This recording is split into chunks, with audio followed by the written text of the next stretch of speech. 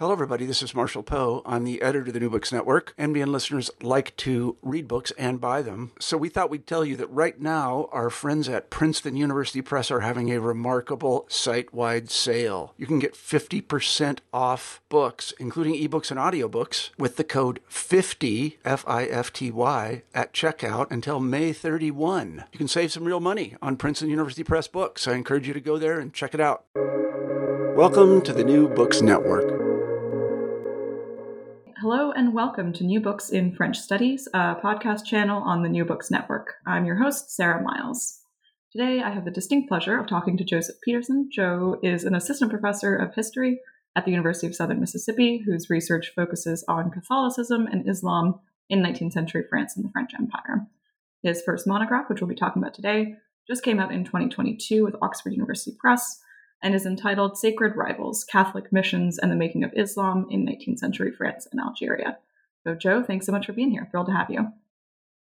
Thank you, Sarah, and thank you for taking the time to read the book and talk with me today. I always say, and I truly believe that reading someone's work is an act of intellectual generosity, and I really appreciate your time and your willingness to engage with the stories I tell in Sacred Rivals. Absolutely. It was a real pleasure to read the book, so I appreciate you sharing it with us. So to get us started, maybe you could tell us a little bit about how you came to French history in general, and perhaps to the kind of religious history of France and French colonialism in particular. Yeah. How did I come to French history? We're both historians, so I guess we should be willing to historicize ourselves, right? But the question is which methodology to use on my own story. Not great man theory, right? So It's probably best to avoid that one. World historical, a French historian transforming the world here. No, psychohistory. I could psychoanalyze myself, right? That's a different podcast, I think. That's not this one. Maybe I'll start with the teleological approach, sort of that it was just inevitable that I was destined to become a historian of French Catholicism, and I guess from that perspective, the truth is that I was destined because I actually haven't fallen too far from the tree. My late dad was a history teacher. I talk about him in the acknowledgments. My mom is an English teacher, so I grew up around books, as they say, and being an educator was always a live option and something that was seen as a valuable vocation for me. I even briefly majored in English when I was a freshman before switching to history. But even as an English major, I thought I was more interested in the contexts of those cultural artifacts than analyzing literature in some sort of autonomous textual way. So cultural history, I think, has always been something it just seemed like a natural fit there, and switched pretty quickly as a freshman to majoring in history. So there's the telos, but when it comes to why French history, there's more contingency. Right? There's the accident. It was not. There were lots of potential paths. I wasn't like always a Francophile or something, or just obsessed with the wine and the cheese. Although I suppose I am now. But you develop this later in life. Yeah, I do love being in France, but. When I was finishing up my undergrad, I had taken some German, and if I recall correctly, I was reading some of the essays in Karl Schorska's magnificent Fin de siècle Vienna. I'm sure you know it. And if we took like a straw poll of like everybody who has been inspired to become a cultural historian, I think it would be like the winning book in the one that inspired the most people. And so, having taken some German, having read some of that, and just seen the incredible richness and complexity of that moment, 1890s, 1900s, Vienna. Freud, Klimt, Kafka, and all that. I thought that was what I was interested in. But the school that I got into to sort of try my hand at the MA level, Clemson University in South Carolina, didn't have anybody at the time working on Central Europe. And so I say contingency. A wonderful man, Alan Grubb, who's a French historian, different region, but the same time period, late 19th century, took me under his wing. And I began to see some of the cultural richness of that field and some of the same sort of fin de siècle dynamics, of course, and began to study French. Had not taken any French until I was working on my master's. At this point, I have to mention the person that admitted me into PhD studies, my late, great, brilliant, compassionate John Merriman, who at Yale, who passed away just last year. And he, as I think I've said elsewhere, he took a chance on me, someone who was a recent convert to French history and had kind of an unorthodox, not at all elite training up to that point in time, and I just owe John more than I could express for him taking me on and mentoring me. And I guess I will always be hoping to eventually know and love France as well as he did, although I'm not sure that's possible. So that's the telos, and then also the contingency of my story. But I'm going to do a little psychohistory. You asked me about religion. I'm going to try to psychoanalyze myself, and that's probably where my interest in religion and politics comes in is deeper. I was raised in a pretty conservative religious environment myself, and I've left the politics of that upbringing behind, and sort of like really fundamentalist ways of interpreting that faith tradition behind. But I do still practice Christianity. I think it was Peter Gay or somebody said something like, all history writing is autobiography, right? So perhaps I'm interested in debates about religion in the public square. Perhaps I'm really interested in the difficulties and the choices of how to be a person of faith in a pluralistic context, right? Interreligious dialogue, that kind of thing, because these are the paths that I have had to sort of come up from, and the questions that I've had to confront. And so maybe, I know a lot of historians of like U.S. evangelicalism or U.S. fundamentalism themselves are like former evangelicals, and now they, it feels like a little bit too close. Like it would be too much therapy to write literally about the milieu that I come from. But maybe maybe a little more distance. Maybe I'm in a displaced way. You see the point, sort of still writing about that. the questions of religion and belonging and politics that I have personal investment in, but in a French context. So maybe that's too presentist to make a comparison between my upbringing and questions about religion in the current U.S. public sphere. But I can't avoid it, right? In the French 19th century. Yeah, no, and I think that was one of the really striking things about this book is how much it is both very far removed from the present world, and also sort of, as you bring in your conclusion, as we'll talk about later, very much part and parcel of debates that are still happening in France, but also in the U.S. about different faiths, about different kind of relationships between faith and politics and how people negotiate that. Right, it's a really present debate as well, and a really relevant one to bring up. So that makes some sense. So there's so much we could talk about in this book. It's so rich, both in terms of kind of the stories that you tell and the conceptual arguments you're making here about the evolution of religion, colonialism, French ideas about Islam over the course of the whole 19th century. And really it was a joy to read and very readable. So I do appreciate that. So the book kind of maps out the transformation, as you put it, of Catholic talk, right, about Islam, moving from, surprisingly to me, at least, a kind of positive view in the 1940s or the 1840s to a rather violently negative view at the close of the 19th century. And in a lot of ways, it kind of strikes me as a story of a multitude of contradictions. So you show that conservative Catholics were maybe originally more sympathetic to Islam than one might think, while liberal Catholics later on contributed to the kind of denigration and even violent rejection of Algerian Muslims based on a new kind of racialized ideology.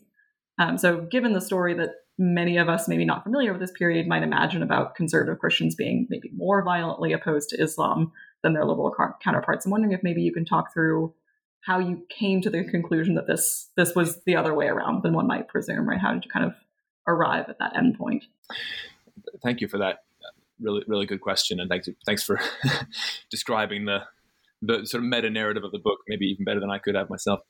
The short answer is yes, that is a kind of, I guess, meta narrative that did emerge as I began to see the contrasts between the way some of the figures that I call sort of more conservative Catholics, ultramontane Catholics, like Louis Voyot, the famously sort of ultramontane and very, very just viscerally right-wing Catholic guy, famous journalist in 19th century France, Louis Voyot, his friend Eugène Boré, and then some of the Jesuits that I look at, the apparently more sympathetic way that they talked about Islam, and then the way more elite liberal Catholics like the Marquis de Vaugué and other Catholics in his milieu that had kind of pretensions to mainstream scholarly respectability, right?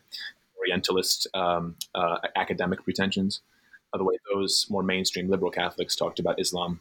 I did start to see this contrast that you just described, where perhaps counterintuitively, as I've said and as you said, it was the conservatives who, whether sincerely or just as a rhetorical ploy, right, talked about Islam in more admiring ways. At quote unquote, at least the Muslims believe in something. Well, we have some affinities here with Muslims because we too feel alienated and marginalized by secularism. Right, that's the way the conservatives kind of talked. And so that is something that I think emerged from the sources themselves. I hope, right, from the material, and not something that I sort of imposed on the material. But of course, I also have been inspired by scholarship like that of Joseph Massad, for example, and then other scholarship related to these arguments that focus on the ways that classical liberalism, right, from Montesquieu, from Oriental despotism, right, down to John Locke, down to Huntington's Clash of Civilizations, right? A sort of classical liberal view that did have this Islamophobic streak ever since the beginning. The ways in which classical liberalism was almost self-consciously constructed as opposed to an imaginary illiberal Muslim world. We could paraphrase Voltaire, right? If Islam had not existed, liberalism would have needed to invent it, right? For the purposes of its own identity construction. Right? Whatever the Ottoman Empire is, that's the opposite of what like a modern liberal nation state is, right?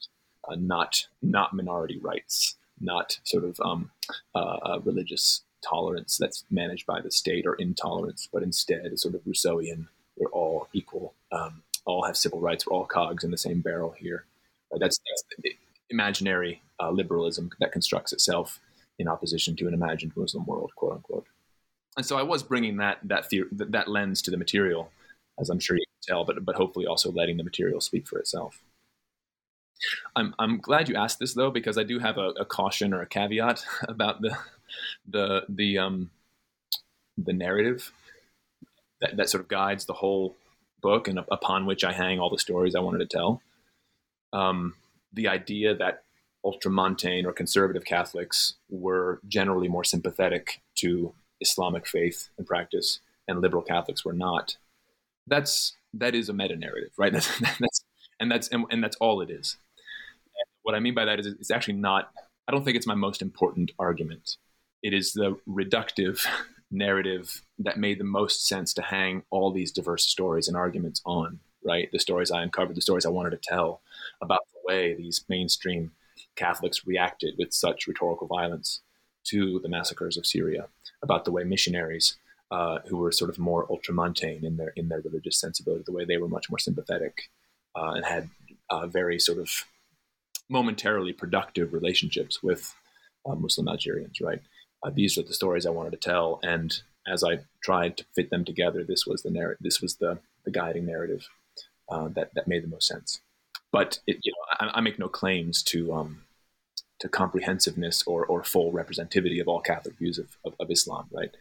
Of course, there are other ways to narrate the 19th century, and I'm sure there are people that we could put in the ideal typical category of liberal Catholic who are more sympathetic, just like we could put people in the category of conservative Catholic who never had any admiration for Islam at all, right?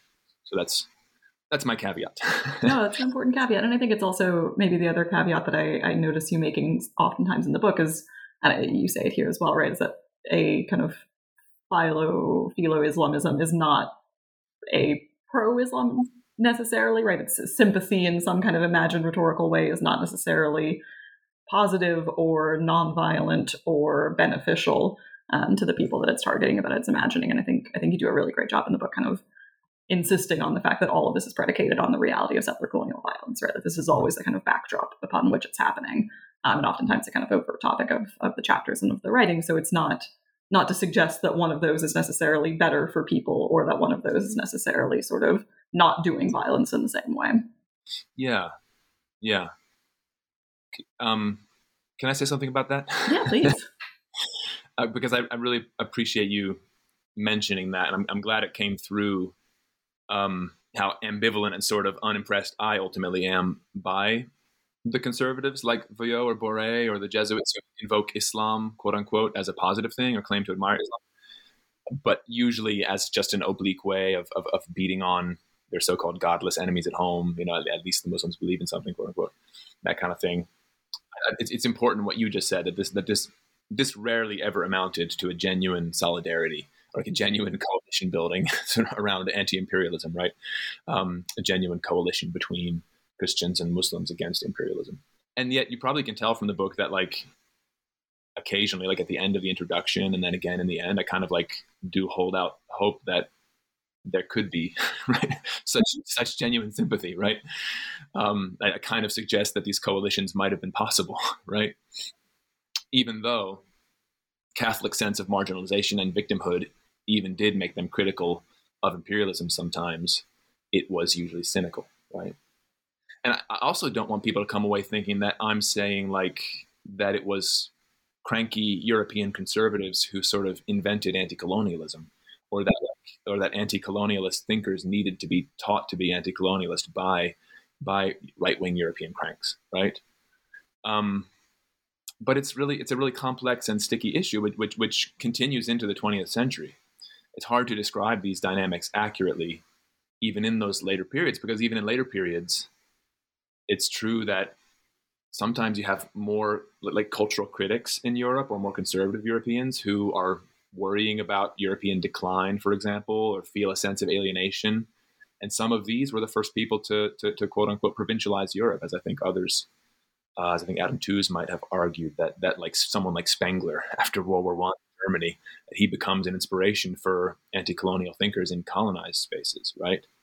And you see what I mean? You have to be careful in how you talk about this, because it doesn't mean that once those European influences and people who felt decline and realized that sort of European civilization, quote unquote, wasn't the top dog anymore, if someone in an anti-colonial space is inspired by that rhetoric or sees solidarity with that rhetoric, like Aimé Césaire or something is inspired by Spengler, that doesn't mean he needed to be taught by Spengler that colonialism was bad, right?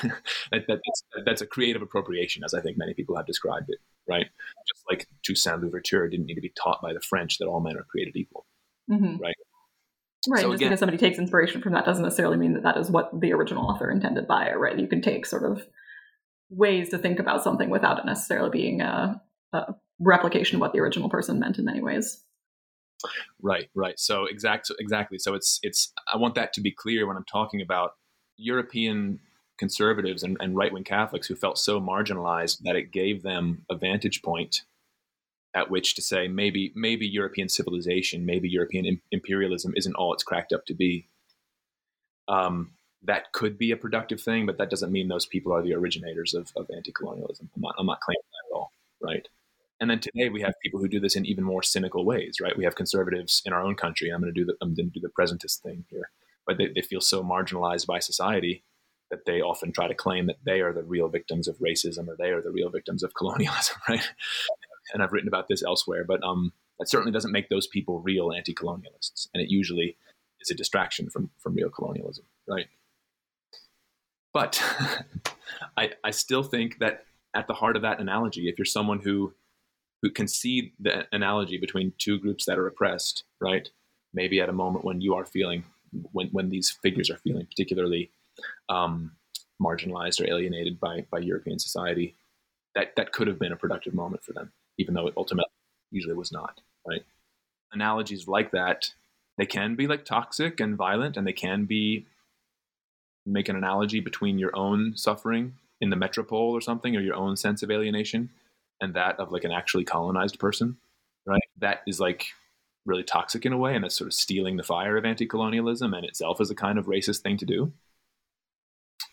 But on the flip side, an analogy like that, if it was done in good faith, that would be at the heart of genuine coalition building, right? And so, yeah, it's right. So there's potential in that rhetoric, even if it's not necessarily always meant in a way that is kind of solidarity building or coalition building, as you say. Rarely meant in that way, but yeah, you see, it's hard to talk. It's hard right. to. We're always existing in the gray areas. It's a hard, yeah.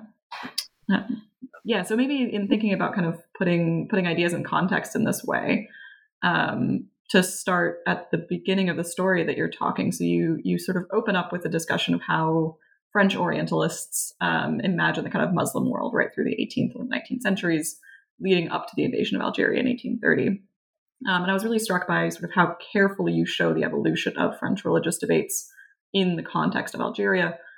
showing how this new kind of context provides religious challenges as well as opportunities to kind of experiment with missionization and religious education for Jesuits who are potentially getting into some hot water in France. So I'm wondering if you might talk a little bit about how the debates about the role of Catholicism in France get imported and transformed in Algeria, and sort of how, in turn, these debates in Algeria are getting reincorporated into the French social and political landscapes of the early 19th century. Yeah, that's a great question, and really at the heart of what I try to do in those opening chapters. Thank you. I think so if we're talking about the sort of connection between the metropole and the Algerian colony in these early decades, the truth is, I think we have to admit that a lot of it is imaginary.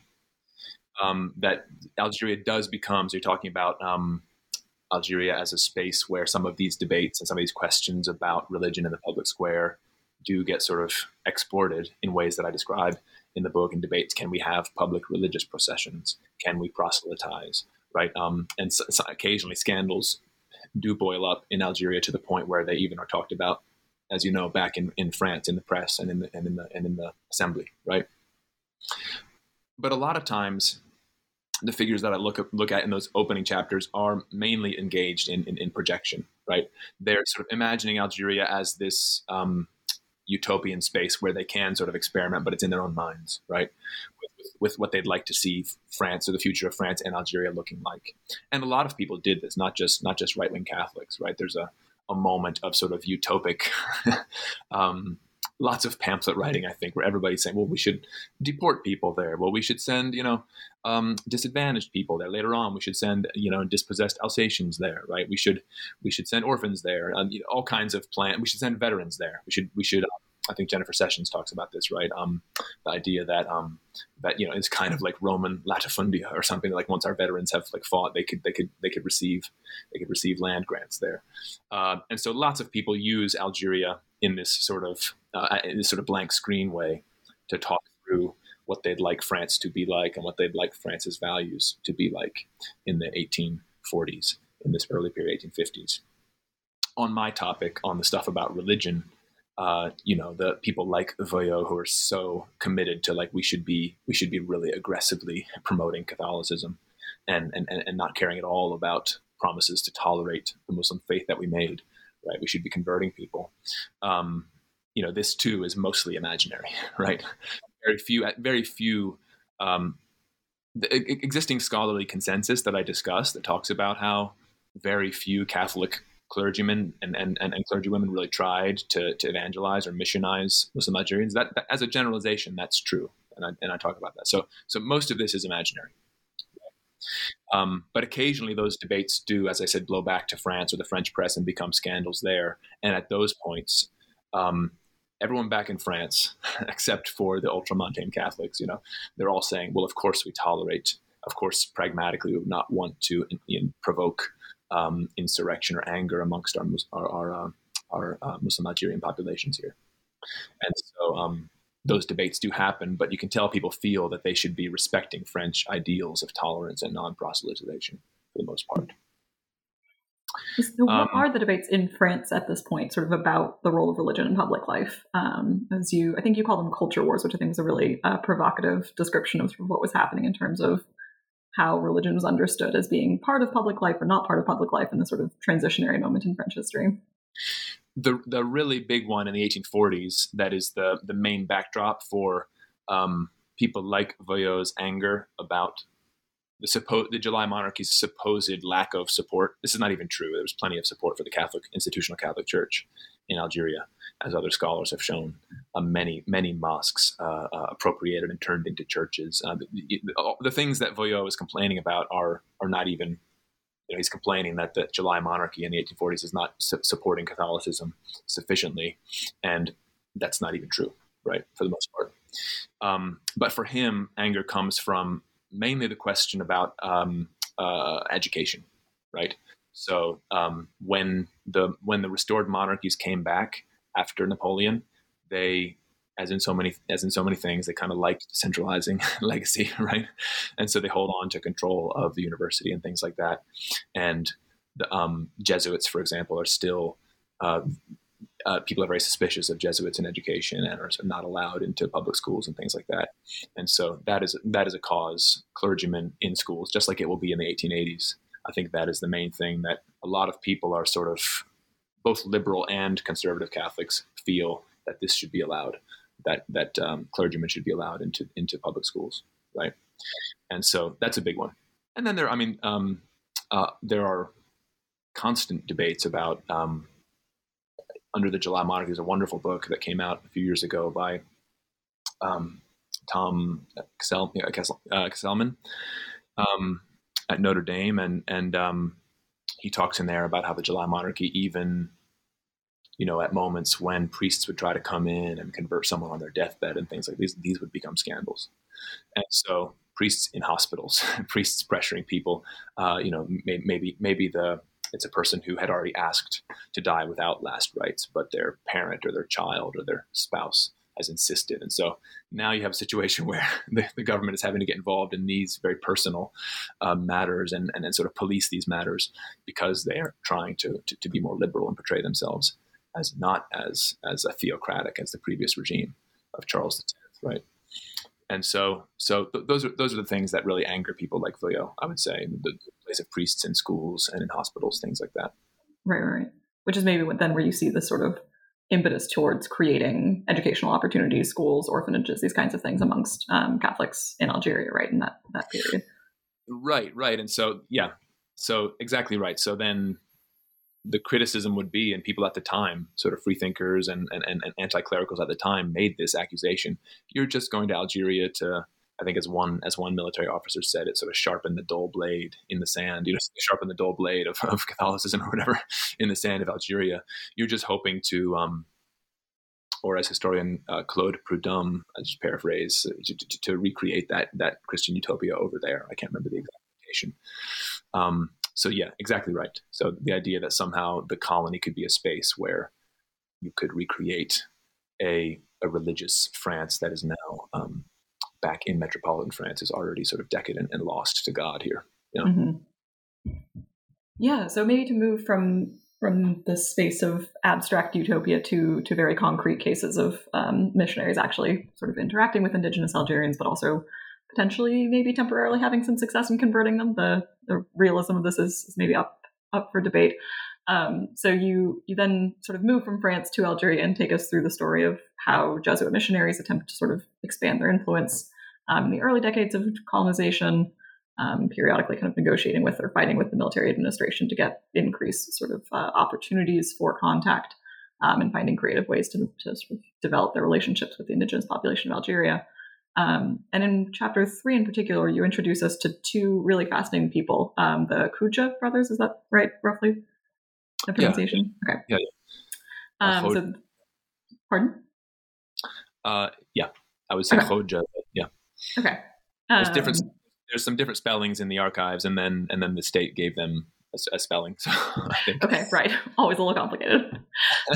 So their story sort of helps you get at this challenge that missionization presented, right, to Catholics, but Jesuits in particular, the kind of conservative Catholics early on, and then their relationship to Algerian Muslims and to the French state. So do you want to tell us sort of who these brothers are and what their story is? Yeah. So really, there were a number of, so when the Jesuits were given the missionary post, actually they were given because the bishop of Algiers at the time was a guy named Pavie, and he was short-staffed or short-handed, as I think I describe it in the book. And so he was even using the Jesuits, who are, of course, regular clergy or members of a rule and don't normally serve as parish clergymen, right? He was even using them as his parish clergymen in the eastern capital city of Constantine.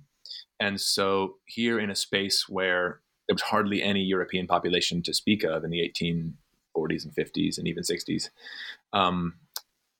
in a case where normally, as the historiographical consensus goes, missionaries were not trying to convert Muslim Algerians. Here, it was a natural thing to think of converting Muslims, and of course, the Jesuits sort of saw themselves as specialists in missions too, and so it was an unavoidable question here in Constantine, which is where I kind of settle in chapters 2 and 3 in a more micro-historical way, right, to talk about the Jesuits and their attempts in this one city, and I think a handful of Arab youths that they had coming to their missionary outpost, to their chapel, and then eventually these two brothers who become, I think I described it, their star converts. They teach, they catechize them, they baptize them, they have their parents or their uncle, I think, sign a certificate that says they were given permission to be baptized. They take them to France 2 different times. These two brothers, Louis and Stanislas, their names were Germi and Mulud, but they were. I think I'm getting them in the correct order here. I should double check. But the older brother Louis and then Stanislas, they were christened these Christian names after 2 youths who had become Jesuits, and so sort of famous Jesuit saints, Louis and Stanislas. And so the Jesuits are very excited about these two. One of the missionaries calls them the first fruits of the Arab mission, the first fruits of a prayer association that this missionary had founded, that had tens of thousands of members who promised to pray for the conversion of Muslims. And he says, these two brothers were our first fruits, and they put a lot of hope in these brothers. And then, long story short, they end up coming home by the end of the 1860s, and their family has them circumcised, which at that time the missionaries interpreted as rejecting Christianity, as going through with an Islamic ritual there. And the missionaries were very, very bitter about this, and began to say very negative things about the entire Arab race by the 1870s. And so, this story to me is the story is at the heart of the book. And if anybody just wants to read one chapter, it's one of the shortest. I think it may be the shortest or second shortest chapter, and yet it's the one that I'm most passionate about. It's the most story driven. It's the one that took me the longest to reconstruct, right? A year of my life maybe to find all the documents that I could, as best I could, about these two brothers.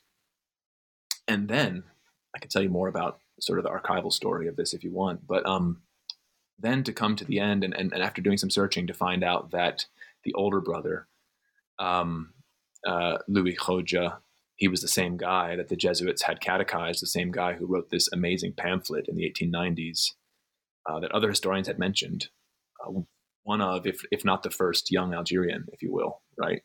And to realize what I think no one else had known was that these experiences he describes in that pamphlet about what it feels like to be an Arab child who even travels to France for your education and then feels alienation and receives no advancement or career in return, to realize that he was describing his own experiences with the Jesuits and others. I mean, I know we're not supposed to say that historians discover anything anymore, and it's like hubristic or something, but that was one of those discoveries that, like, even if I told no other story in this book, I had to tell the complicated story of these two brothers. Mm-hmm. Yeah, no, it's such a powerful story, and it's so compelling to sort of watch how that personal tale, right, how those personal experiences sort of are uncovered through the archival work that you've done. But then also how Louis is really trying to thread the needle of these complex debates himself, right? He's not sort of letting the other figures talk for him, but is himself publishing a pamphlet about how do we, blend French modernity and universalism with the particular needs of Algerian Muslim populations in Algeria. How do we figure that out? He's really proposing a solution in a way that the French don't necessarily listen to, but he's really trying here to sort of use that experience and use that background to make a compelling argument, which I think was just a fascinating story. So yeah, I wonder if maybe you would get into the archival sort of process here. I think it's a great opportunity to hear how you found them in the archives and sort of what the process of tracking down the story looked like. Yeah, I mean, thank you. Honestly, it was an extraordinary stroke of luck. When I first arrived at the archives of the Jesuits south of Paris in Vanves as a PhD candidate, and then later on I went to the headquarters in Rome. But these stories were mainly at the Jesuits in France archive. Just south of Paris. I was a PhD candidate, and one of my committee members, or maybe not even a candidate yet, I don't remember. One of my committee members had suggested that the Jesuits might have something on missions in Algeria. And the archivist at that time, a very kind gentleman by the name of Father Robert Robert Bonfils, told me that they had only recently received a shipment of archives from the Jesuit station in Constantine, which included diaires after diaires, so daybook, diaries. They have to keep for when their superiors visit, just to show what they did every day, right? Just sometimes incredibly mundane detail entries, right? But they included all the diaries and the notes and the beautiful sketches that you see just a fraction of in the book of the Père Henri Ducas that you see in that book. And I don't know whether anyone had looked through these before I did. Now, one of the only things that I know of that had been written about Jesuit missions to Muslims in Algeria before this was a classic article now that told the story of how a different Jesuit by the name of Crozat, Jean-Baptiste Crozat, I think was his name, he had been in the mountains of Kabylie in the 1860s, and he had not been a very effective missionary. He had been rejected and embarrassed by his potential converts, and as the story goes, they tricked him into sitting directly in a seat that had been placed excrement on it, right? And so just a symbolic humiliation, as I describe it. And this story of this missionary who sat in shit, right, has been cited or alluded to by multiple historians, just a shorthand for how uninterested Muslim Algerians were in talking to missionaries and how inept or tactless the missionaries were. But Crozat's diaries were at the archive, right? So this was the first thing I did. Only having heard that story and knowing that it was like an interesting story, right? And not knowing what Crozat's side of the story was, I spent days looking through, around the time period that this supposedly happened, entry by mundane entry. Just spent days at the archive trying to find out whether this guy had actually sat in shit or not, right? And so, long story short, it's actually not clear whether he did. Right? Not what you were expecting to debunk, really, with this project, but super important work here. Very relevant. But the embarrassing story actually got told by a rival colonial officer who had his own interests in sort of embarrassing this missionary and promoting his own expertise, his own position as the only one qualified to sort of liaise with Algeria's Muslim population. So the missionary diary proved actually a really rich source here, where it enabled me to like triangulate this whole situation. And I ended up using that material not in this book, but I wrote an article, but because you can't spend that much time reconstructing a story and then not feel close to it and want to write something about it. So there's an article about that whole story in the Journal of Modern History, right, on honor excrement ethnography, I called it, and then there's a subtitle. But anyway, I also had Ducas's diaries. And I'm starting to see the richness of these stories. And this Ducas is the missionary, as you know, that was most interested in Muslim missions in the 1860s in Constantine, and that really saw himself as the mentor of these two brothers. And his extensive notes on the prayer association that he founded, and his beautiful sketches of Algerian youths. And so those ended up being the basis of how I reconstructed that story, what I consider the heart of the book, the microhistory that it took me a long time to reconstruct. How these two brothers, Louis and Stanislas Hoja, sometimes converts, but then renegades, quote unquote, from the Catholic faith, as the missionaries would see it. Missionary diaries are an interesting source because today the commandant's wife came over to practice the organ. Right, today such and such a friend, came to coffee. Today we went for a walk in the neighborhood. It seriously, seemingly unimportant stuff, right? But if you keep at it, you start to see certain names recur. You start to see more interesting entries. The Arab children stayed over tonight for Christmas Eve, right? And so again, you don't have the whole story, right? But it can be really rich and rewarding if you're patient. And then to see, as I said before, to see that older brother obliquely tell his side of the story in this published pamphlet, I knew that I needed to tell that story. Yeah, no, it's really fascinating. And I think Ducas's story here was also really interesting. I think is maybe reflective as well of something they do quite well in the book, which is sort of incorporate this like 1,000-foot view, right? A big picture, the entirety of French Algeria, the debates about French religion, all these kind of really large geographical, temporal, cultural processes with very on the ground, personal, individual stories, and you sort of attribute in many ways at least some of the changes in attitudes around the nature of Islam, the sort of convertibility, if you will, of Algerian Muslims to personal failures, right, and real personal experiences. And I think this is sort of what you suggest is the case for Dukas, right? Is once it becomes clear to him that the brothers are not, going to remain converts, he feels this really deep sense of personal betrayal, right? A really sort of sense of abandonment, and some sort of anger, it would appear from your description. So I'm wondering sort of how you tried to balance those two perspectives, and how you see maybe that more emotional or personal side of things playing into the story that you're telling here. Yeah, that that's a great question. That's a big question.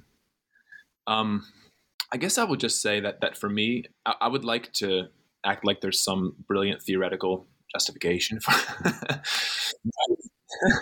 but sometimes it's retroactive, right? Sometimes you find the things you find, and sometimes you're interested in the things that you're interested in, and then you write the conclusion last, right?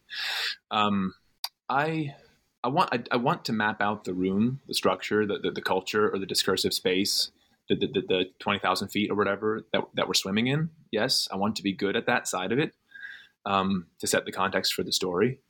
But that's not actually probably where my strengths as a historian or my passion is. Once I have set that context, I have nothing but respect for historians who are really good at just comprehensively capturing the structure, just describing everything that's in the room, before the action, before the drama begins, right? That takes an extraordinary amount of skill.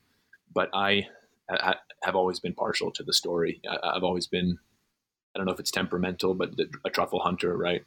Rather than a parachutist, as the saying goes. And I think when you are doing something that smacks of microhistory, of course you do sacrifice breadth and representativity, whatever that means, right?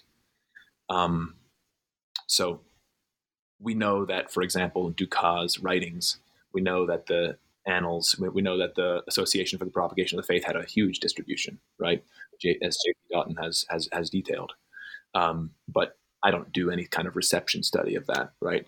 So I can't make definitive claims as to Dukas single-handedly shifting the dial here. But that's not. There are other figures in the story, of course. So I'm sacrificing that kind of comprehensiveness and representativity. But what I'm gaining, of course, is depth and insight into those personal and human and contingent sides. And I feel like for the story that I want to tell, you have to do that, because if what you're interested in are the real choices and the options that people faced on both sides, the moral complexity of the catechumens, the disciples here, sometime convert, momentary converts here, Louis and Stanislaus and some of the other young men from Constantine. How do you capture a situation where, maybe this person was really attracted to Christianity, right? Maybe this person wasn't, a perfect, 21st century decolonizer, right? Maybe in the horizon of this person's expectations, there was something attractive about French power or about French education, or there was some way that Christianity and Islam could be harmonized, right? But then eventually deciding that was a bridge too far of personal alienation, and then deciding that, of course, he was going to stay in the culture of his family, whatever else he was going to do, right? How do you capture the complexity of and the contingency of a situation like that without just narrating it, right? And then, as you say, on Dukas' side or on the missionary side, and then the later missionaries I talk about, the White Fathers, how do you capture the complexity, the nuance of a situation where missionaries are engaging in something that we would term, and others, cultural genocide today, right? Sort of taking children whose family is still alive and claiming that they're orphans and keeping them and baptizing them, right? But then at the same time, some of these missionaries are sort of sacrificing their lives or dying of the same disease as they care for these children, right? So like that, this is a complex situation, right? And I know of no way to capture that. What is horrible about that and what is human about that, short of just narrating it, right? And so for me, it had to be, I guess, it had to be the truffles. It had to be it had to be microscopic here. And then the other thing is, I know we're academics, and I know like the chances of this being read by people who aren't interested in French imperialism or French Catholicism is slim. But for me, of course, I would love it if someone who was just interested in Muslim-Christian dialogue, or just interested in in knowing more about the history of the way Muslims have been treated in France or in other predominantly Christian spaces here, or the colonialist origins of that. Someone who is not necessarily already the audience for this. I would like this to be accessible for a person like that, and so I wrote it that way. I think on purpose, because to me that's also an issue of access and democracy, right? Here I am, sort of retroactively making it sound more noble than maybe it was, but I had to make it story driven. Mm-hmm. Right? Yeah, and for something, it strikes me that for something as at least potentially personal as faith, right? Obviously, faith can have all these other kind of practical, political, social contingencies to it, but for something that is at least potentially quite personal, it makes a lot of sense, right? To tell this in a very personal, kind of intimate, one-on-one kind of way, right? That story-driven arc makes a lot of sense for attempting to explain something that in many ways feels unexplainable through only structural discussions, right? Only kind of big picture, cultural, logical explanations. And there it is. There you just explained it better than I. I should have said that.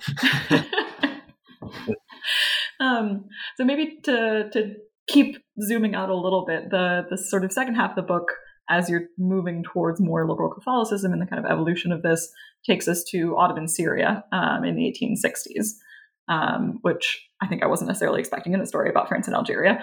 So I'm wondering maybe if you can just sort of talk us through how it was that internecine violence in Syria sort of brought this, the Œuvre des Écoliers to prominence, and sort of what role that plays in Algeria, right? Why is this kind of relevant to the story? Yeah. I think I describe it in the intro as like a detour or something like that. I workshopped different titles to make it clear that this was going to be about the sort of French Catholic Mediterranean, not just. It was not an unpleasant surprise, to be fair. No, but I couldn't capture everything in the title, and I still have questions about the title, of course, as I'm sure everyone does, but about their own titles. But you can't possibly say everything that it's going to be. But there was a detour, hopefully not too abrupt. But I think the biggest reason that I can claim that these spaces were related, French Algeria and Ottoman Syria, for lack of better, just shorthand here, related at least in the minds of metropolitan French Catholic observers, is that they said they were related, right? I mean, as you saw in those chapters, Catholic observers of the so-called massacres of Syria in 1860, especially the liberal Catholic Marquis de Vaugué, right? They not only implied, they even explicitly said that those massacres were part of a pan-Islamic plot against Christianity that stretched from Constantinople to Mecca to Africa. Vaugué even brings up the French colony in Algeria, doesn't he? He suggests that anti-colonial resistance there was, in a similar way to what was happening in Syria, must be taking its orders from some sort of, what does he call it? Some mysterious offshoots or mysterious networks, I think I forget the quotation, but some kind of nefarious pan-Islamic network that is connecting Algeria and Syria and Mecca and Constantinople. And indeed, one of my main arguments in those chapters is that from the reductive perspective, back in metropolitan France, these were both part of the so-called Muslim world, right? Somewhat interchangeable in terms of how they should be treated. And people make kind of ethnographic comparisons, don't they? They say, oh, you know what? The Maronites, this sort of embattled Christian minority in Ottoman Syria, they are like the Kabyles, who will be our little sort of civilized Christian minority if we can get them to convert. People make those kind of analogies. Oh, we could even just transplant Maronites into Algeria because they're basically Arab Christians here, and we'd have a population that's already indigenous and acclimated, but is already Christian. There's a historian who's written about that scheme, right, to transplant Maronites to Algeria. And so they're treated as analogous or even as interchangeable when these kinds of ethnographic comparisons are being made. And then there's also the concern that they're connected through these pan-Islamic networks. And then you also don't just have these kinds of comparisons or connections by the Catholics who are afraid of Islamic unity, quote unquote, but you also have striking comments by people who are worried about this reductivism, right? To me, one of the most powerful discoveries, or one of the most powerful things at the end of that chapter, is when Ismail Urbain, right, the famous advocate of more Arabophile, quote unquote, policies, the guy who was saying we should be more respectful of Muslim consciences in Algeria, that he explicitly says, please stop making these associations between Syria and Algeria. Stop printing all kinds of Islamophobic nonsense about Ottoman Syria, because it will feed into those who want to treat Muslim Algerians more harshly and want to and want to just say, anytime we're met with resistance, it's not because we did anything wrong. It's not for like social or political or colonial reasons. It's just irrational jihad, right? Like this guy writing in 1860, he makes that argument. He calls that out. He says, don't reduce it to Islam. That's nonsense, right? Reasons why people resist us in Algeria, and don't act like it's taking orders from the Ottomans or something. And so people at the time made these comparisons, both people for and people against. And so that is my justification for holding them in the same frame of analysis.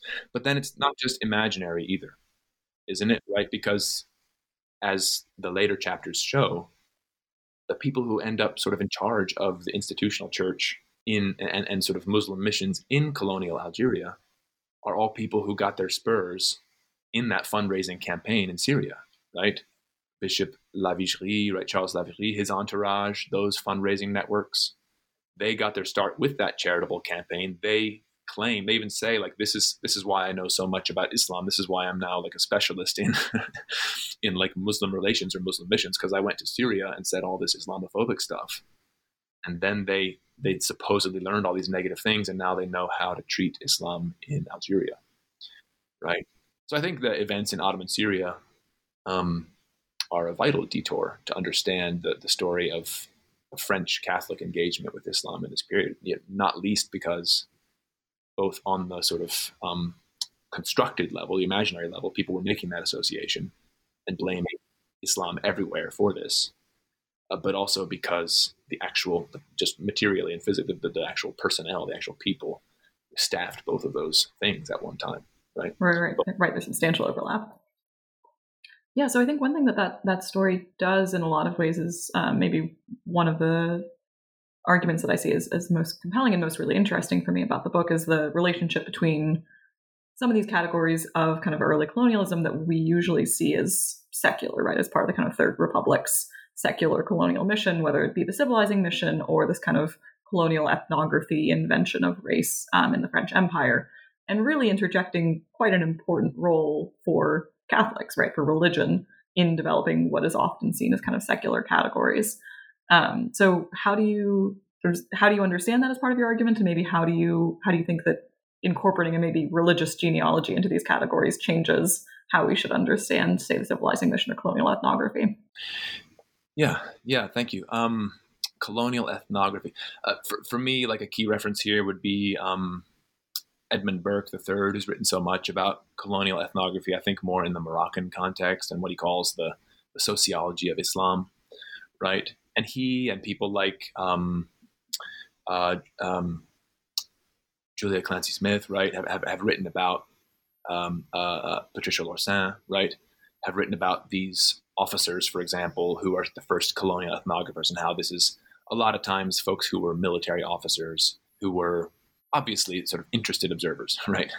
And so someone like Edmund Burke III, I think he makes a distinction, if I recall correctly, between like academic Orientalism, which is in the armchair, quote unquote, is back in Paris or at the Sorbonne or something, giving speeches, Ernest Renan, this kind of stuff, and then colonial ethnographers who have pretensions to break into that academic respectability, but are clearly doing something that's much more obviously instrumental, right? Because they are trying to manage and quote unquote pacify colonial populations, and that's the reason for their gathering knowledge, right?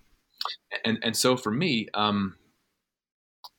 taking seriously the possibility that some of those first colonial ethnographers, I mean, on the one hand, I talk more about this in the article that's in the Journal of Modern History, but on the one hand, we could just expand the periodization a little bit and just point out that some of the first colonial ethnographers ever, if we're talking about like Jesuit letters from the New World or something, quote unquote, or from the Cape of India, these are some of the first colonial ethnographers in the early modern period. And these are some of the ways that the Enlightenment, for example, first found out about the rest of the world was through missionary letters, right? So missionary letters are actually a very old ethnographic genre, aren't they? But in the 19th century, the late 19th century, for me to insist that some of those ethnographers were not just military officers, but people who were engaged in that older tradition of what we would consider Christian apologetics, that there's overlap between those things.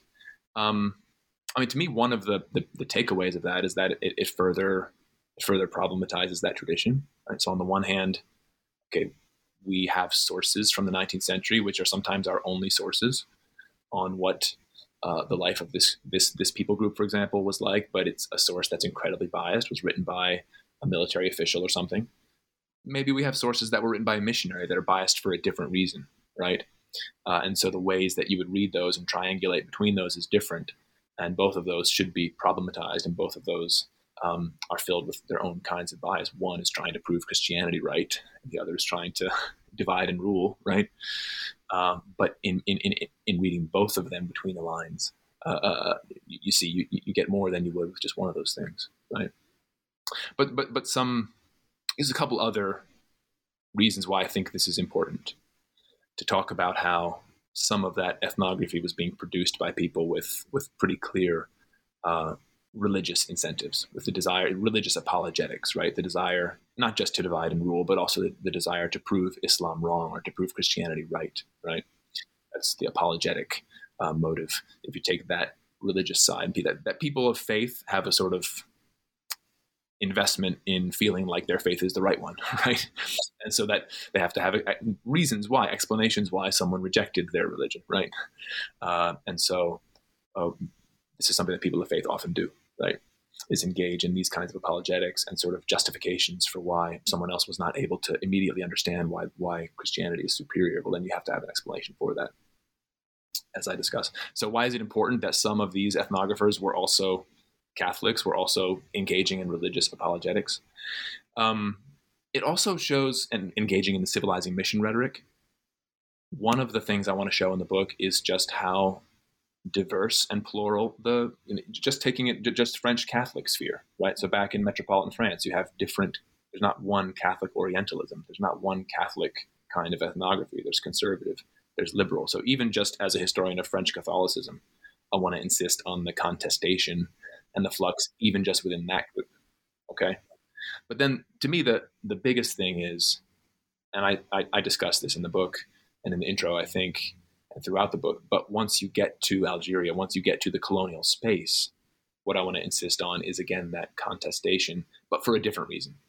Not to point out how like modern and contested and diverse Catholics were back in France, but in the colonial context, I think as they call it, for me, the contestation is especially important to insist on, that there were secular ethnographers, there were Catholic ethnographers, and everything in between, right?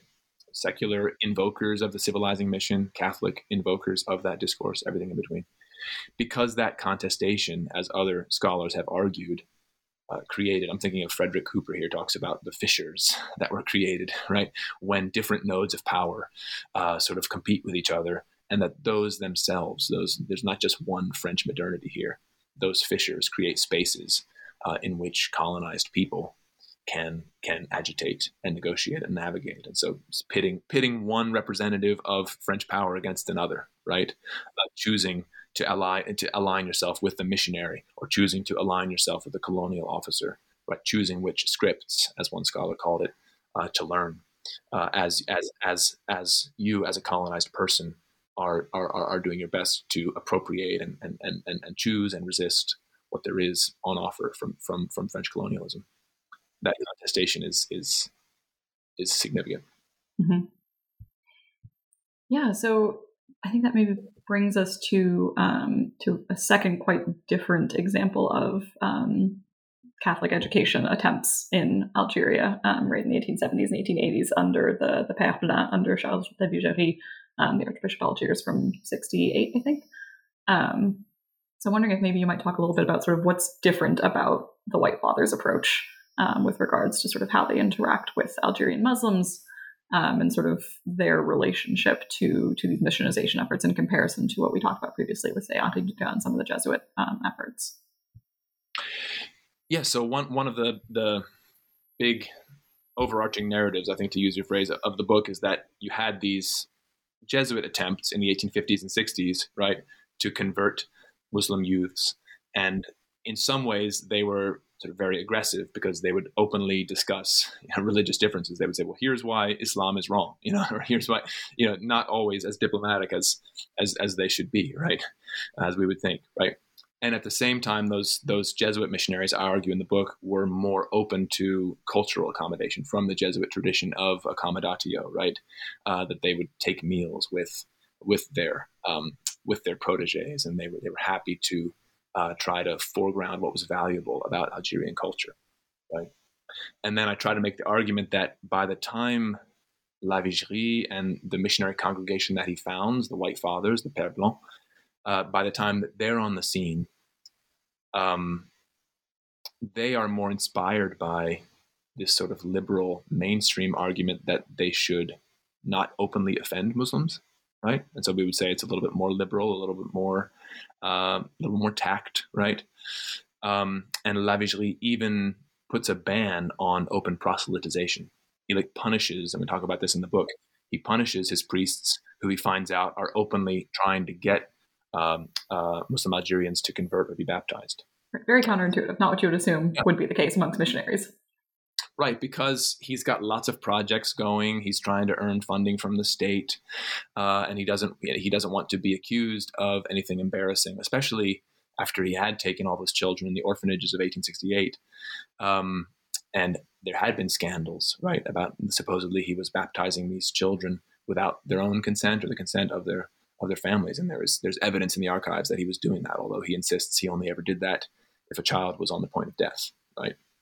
And so he's got that scandal behind him, and then he's trying to avoid scandal, right?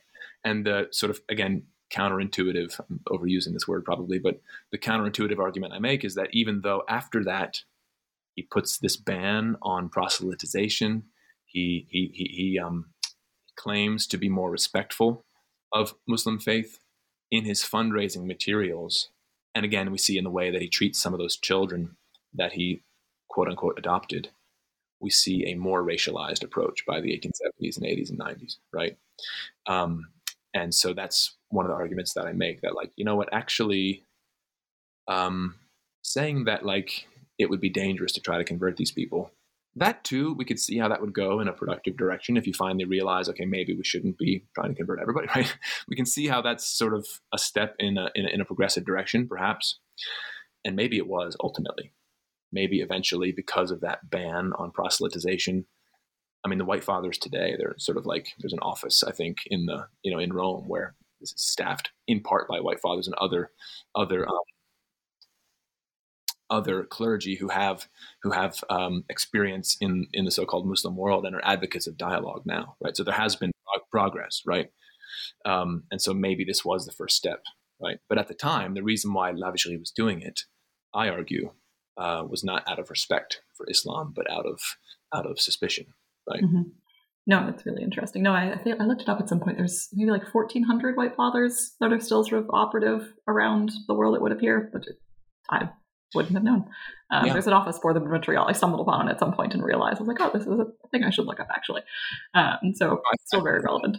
His name escapes me at the moment, but I think one of the people who was instrumental in some of the language that ended up in Vatican II, that's much more respectful, both to people of Jewish faith and to people of Muslim faith, I think was a White Father. And so I think, I mentioned this in the end of the book, I think, but I think nowadays, or maybe it was just in a footnote, nowadays the Père Blanc are known as advocates of Muslim-Christian dialogue, right?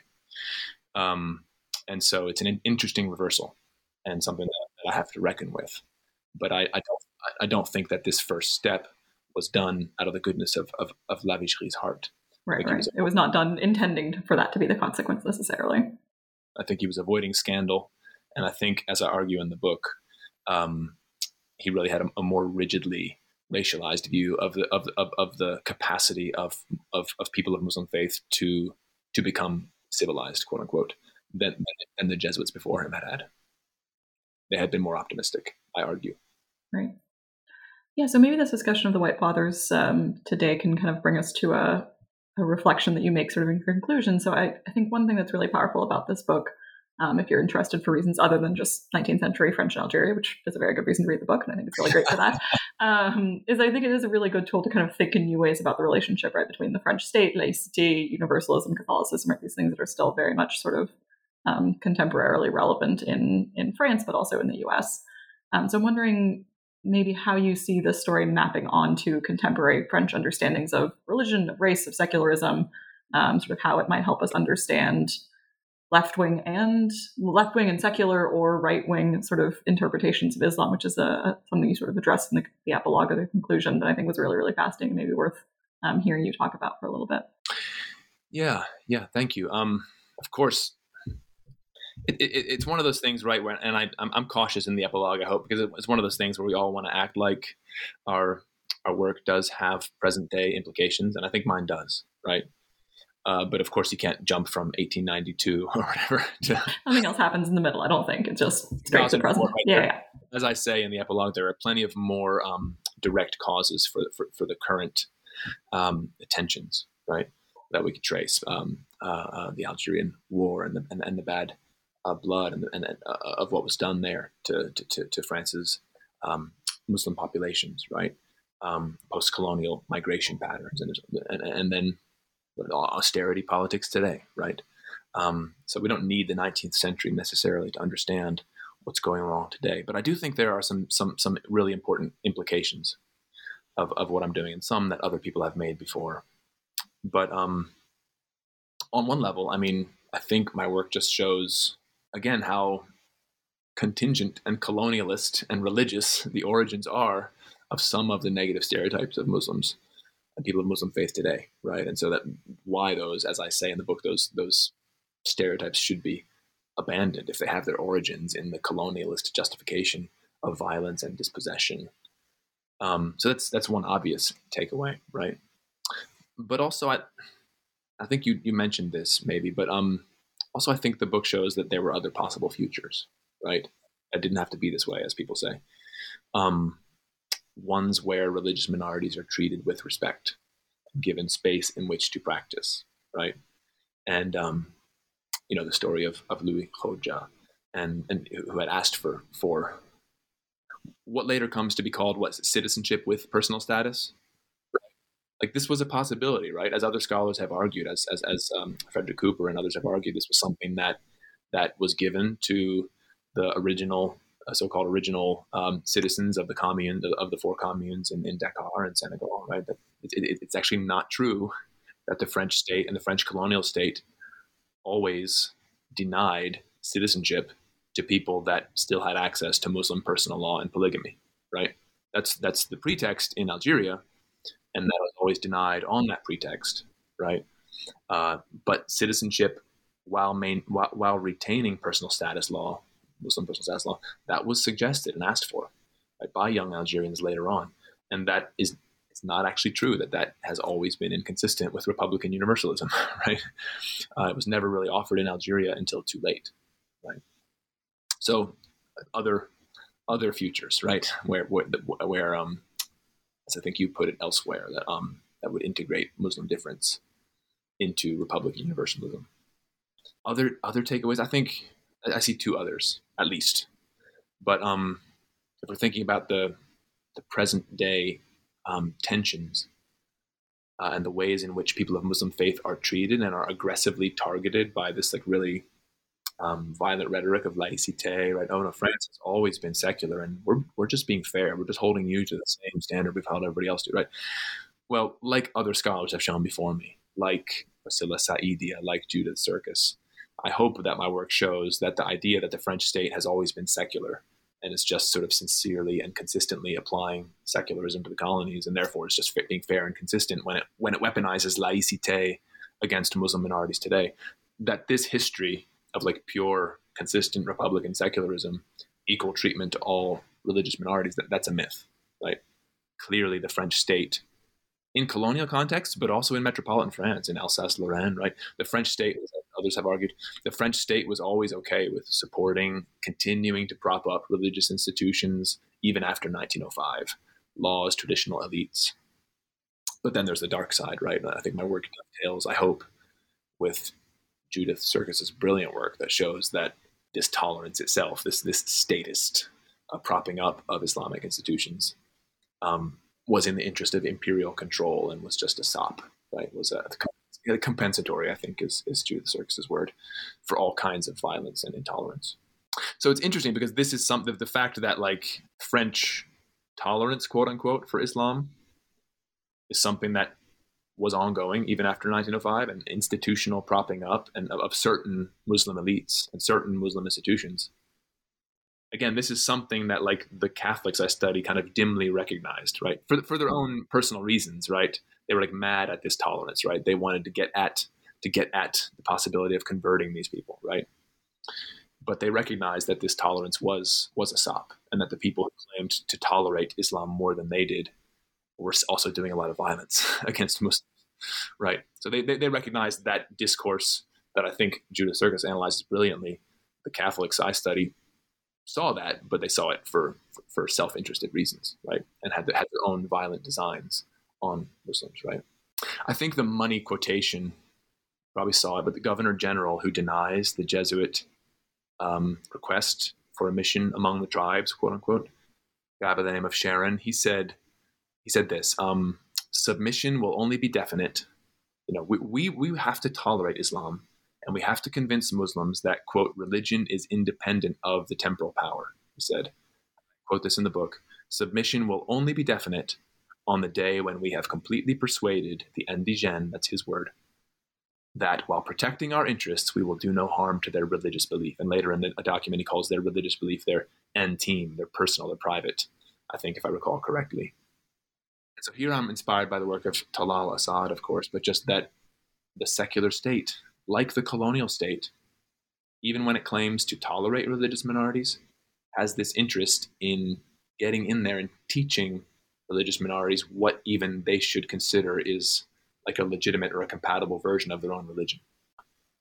So that's something that was going on and something that still goes on today. Yeah. Right? Yeah, absolutely. Yeah, that's a great place, I think, maybe to wrap up. There's 1,000 other things we could talk about in this book. There's so many phenomenal personal stories. There's so many other themes and sub-arguments, and it's really, really rich, as I said at the beginning. But genuinely, it was a great read. So maybe... really, I'm sorry, I cut you off, but You're fine. I was just going to ask maybe as a last question, sort of, it might be premature given the fact that your book just came out, but do you have a next place that this work is taking you? Some sense of sort of what you're hoping for next, or are you very much wrapped up in the world of this book for the moment? I'm not wrapped up in the world of this book. It's off your plate now. It's in the world. I'm so neurotic. Like, I don't even want to look at it. I don't want to find all the mistakes, but thank you for those kind words, by the way. And I wanted to just say again, what an honor it is to be here with you. And I think if I remember what you told me correctly, to be your first guest on what promises to be a really wonderful tenure, I'm sure, at the helm of the New Books Network here in French Studies. So congratulations on that. Just honored to get to be your guest here. What am I thinking of next? Very, very emergent. We didn't talk about this other story. The other story-driven chapter too much, chapter 7, which talks about the ultimate fates, or some of the stories that happen with some of the children that La Vigerie, quote unquote, adopted. But I tell the story in that chapter of a guy who was named Cadour and who the missionaries christened Felix Cadour, who was trying to marry a French girl and ran up against some obstacles, perhaps for racialized reasons, right? And then was treated badly when he returned to Algeria. I won't say anything more about that, but there's the other story that I think, to me, is most powerful in this book, besides the story of the Khodja brothers. If people only wanted to read chapters 3 and 7, the two sort of narrative chapters, the two sort of micro-historical chapters, that would be fine with me. Those are the ones that are close to my heart, as I said. But that young man, Felix Cadour, he, at the missionary's suggestion, is going to write a petition, you probably remember, to an association that existed in Paris just for a few years. It was called the Association for the Protection of the Indigène. So this is not really related to my current work on Catholics, but I'm interested in that association. And this was an association that was founded in part by, you know him, Paul Leroy de Beaulieu, the famous liberal economist and advocate of colonialism. Sort of came around to, like, it's okay, this is not, classical economic liberals are supposed to be, like, tariff free and uplift everybody, but actually colonialism is good for France. So it can be harmonized with classical liberalism here, if I'm glossing him correctly. Lots of people have worked on him, of course. Really important cheerleader for Third Republic colonialism. But he's a guy who founded this association, and with other people, even some people of color, if my preliminary soundings, some people from the West Indies, for example, who were students in Paris, joined this association. And then it falls apart pretty quickly. And to me, it's one of those situations where you have, and I'm going to be presentist again. I'm going to make a presentist comparison that may or may not be true, but like a liberal humanitarian NGO, right? That is not actually anti-colonialist, but is just trying to put a Band-Aid on some of the abuses. And so it's, from what I understand, that association became a place where, particularly in the Algerian they were particularly critical of Republican settlers and people like Le Roi Beaulieu, as you probably know. Later, I think he thought that the settler colonialists, I think he became an advocate of more indirect, he didn't want the French to be sending a bunch of settlers elsewhere because it would create problems and racism like you had in Algeria, right? And so mainly he's criticizing abuses there, I think, in French Algeria, if I'm guessing correctly. But anyway, this is an association that is short-lived. It has a journal, I think, that they have not. I want to look at it. I think there's maybe 1 or 2 copies of it at the BNF, and I haven't gotten over there yet. But maybe I'll just have somebody take some photos for now. But in any case, a story of a person that was not systemically against, or an association that was not systemically against colonialism the way we want them to be today, but was really just trying to put Band-Aids on it so that it could thrive even more, right? And then what were the reasons why that association fell apart, and what were some of the conflicts on the board of that association? One of the men who was on the board of it, or was a member of it, from the West Indies.